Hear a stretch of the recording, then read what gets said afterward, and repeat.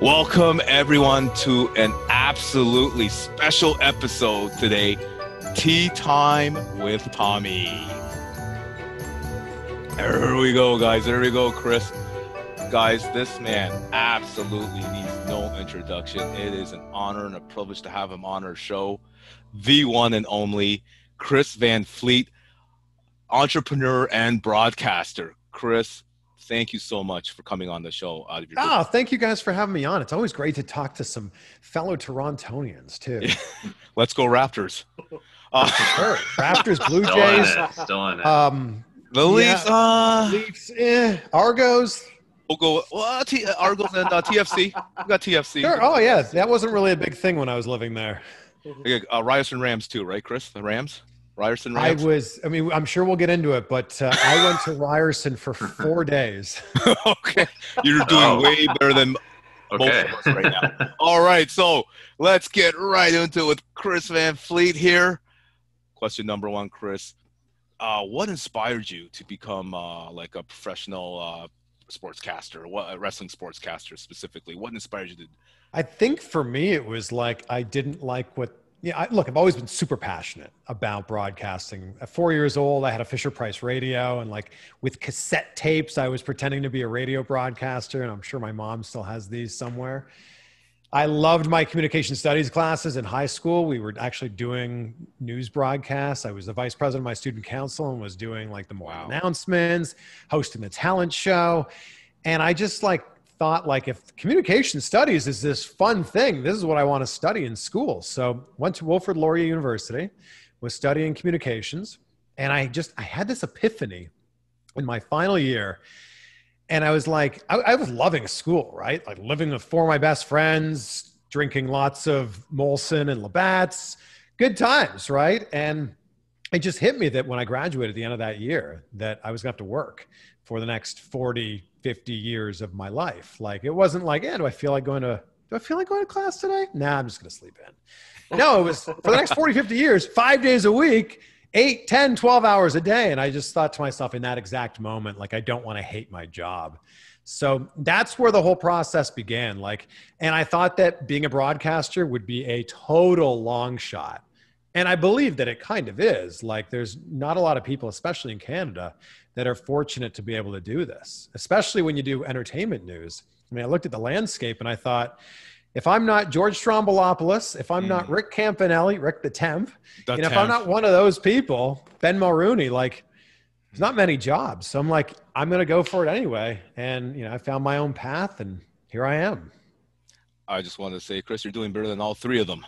So. I don't know about that. I would like to do a third as well as any of them. Wow. Humble too as well. Go awesome. Thank you for sharing that with us, Chris. Yeah, that's awesome. Of course. I'm drinking some mint tea here. Oh, nice. This is my fishing company, by the way, that I own. Awesome. Hey, we'll promote it. We'll promote it on the show. There we go. We're promoting Woo Tungsten, guys.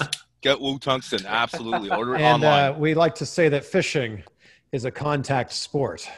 It is, for the fishes. That's amazing. Hey, Chris, what is your most memorable moment or time so far in your career as a television personality that has been the most rewarding for you or has stood out to you the most? It's a great question, and I've got a few. So please, if you'll bear with me here.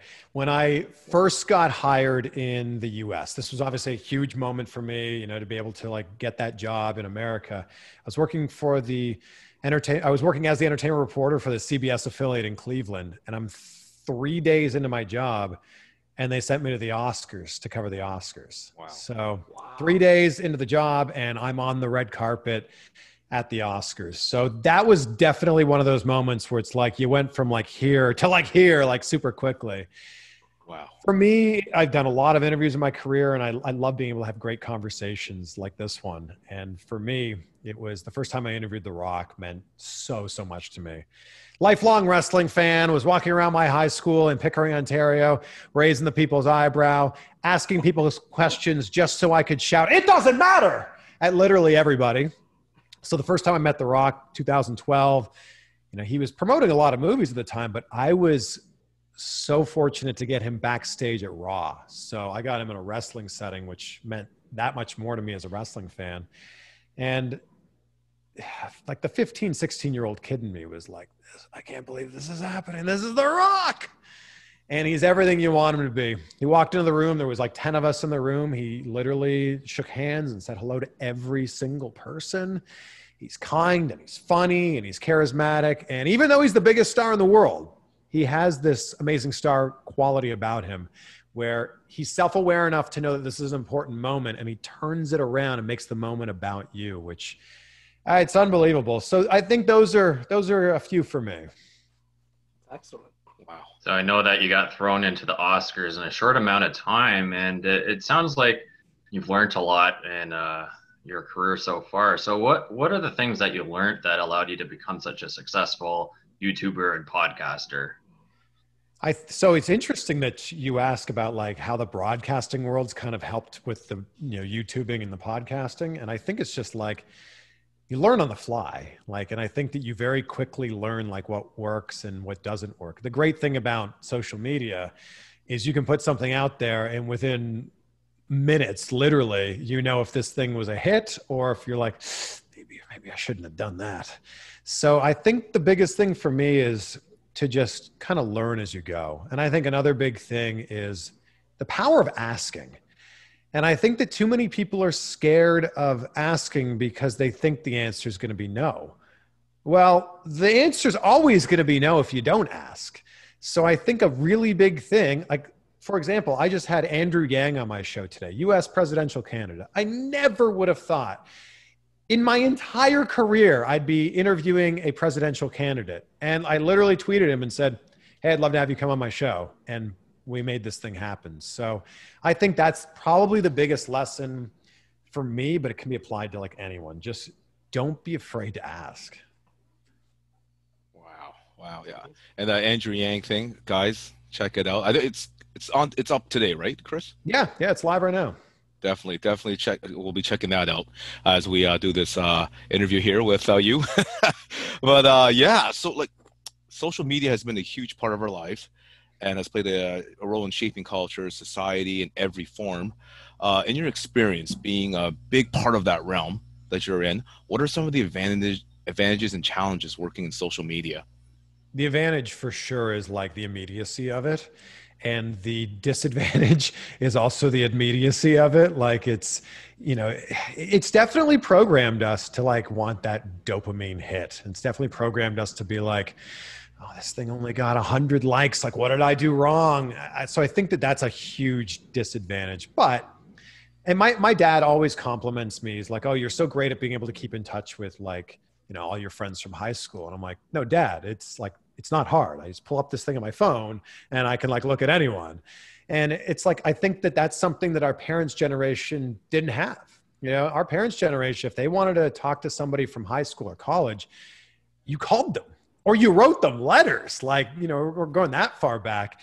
And we're so fortunate now to be able to, at a couple of taps, know exactly what your best friends from high school, college, and, life after that are doing, or just acquaintances from that time. So while there are some negative things that I think social media definitely like pulls us apart, maybe puts us up against each other, I also think that it's brought us together and brought us closer than we've ever been.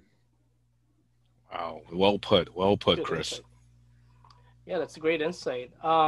Yeah, what are the most important advice that you can give to upcoming podcasters and YouTubers out there in becoming successful in this industry? I think you just got to go for it. I think that there's so many people that talk about making a YouTube channel, that dream about making a podcast. And the reality is, we all have one of these in our pocket. We all have a video camera and audio recorder in our pocket. And I think a lot of people will use the excuse of like, well, I got to buy the right camera, or I've got to buy the right mics and mixer. No, you don't. Like, just start. So I think the biggest thing is start. Like, just start doing it now. Figure out the mistakes that you're making along the way and kind of learn from there. Nobody was listening to episode 17 of Joe Rogan's podcast. In fact, nobody was listening to episode 217 of his podcast. You know, he didn't really start catching on until 5-ish years ago. So go for it, do it, and learn along the way. But I think the other big thing is, as you guys know, it takes a lot of work. It takes a lot of work, and there is very little payoff on it. So if you don't love this thing, you should probably stop right now. If you don't love it, then don't bother doing it, because it's such a labor of love. Words of wisdom. There's a lot of work that does go into it, and that includes production, behind the scenes preparation. So what are some of the things that you get ready before you start a show or an interview? So research for me is the most important thing. I'd say most of the work is done on the back end, as you guys know, but preparing for an interview, I try to do as much research as I can. So if that's listening or watching other interviews they've done, looking at recent headlines or like what news stories might be, going on with that person. Sometimes I'll just throw it out into the Twitterverse and say, hey, I'm interviewing so-and-so. What do you guys want me to talk about? And it's interesting to see a lot of the same topics will pop up. So I think you can never be too prepared. You want to be able to know enough about that person and their career that if they zig, you can also zig with them instead of, trying to zag. Wow. And as you know, we are also in that area of trying to be up and comers as well, Chris. So thank you for sharing those words of wisdom. Man, we really appreciate it. Just listening to. Of course. The thing is, you guys are actually doing it. So congrats to you guys for actually making this thing happen. Oh, thank you. No, thank you, Chris.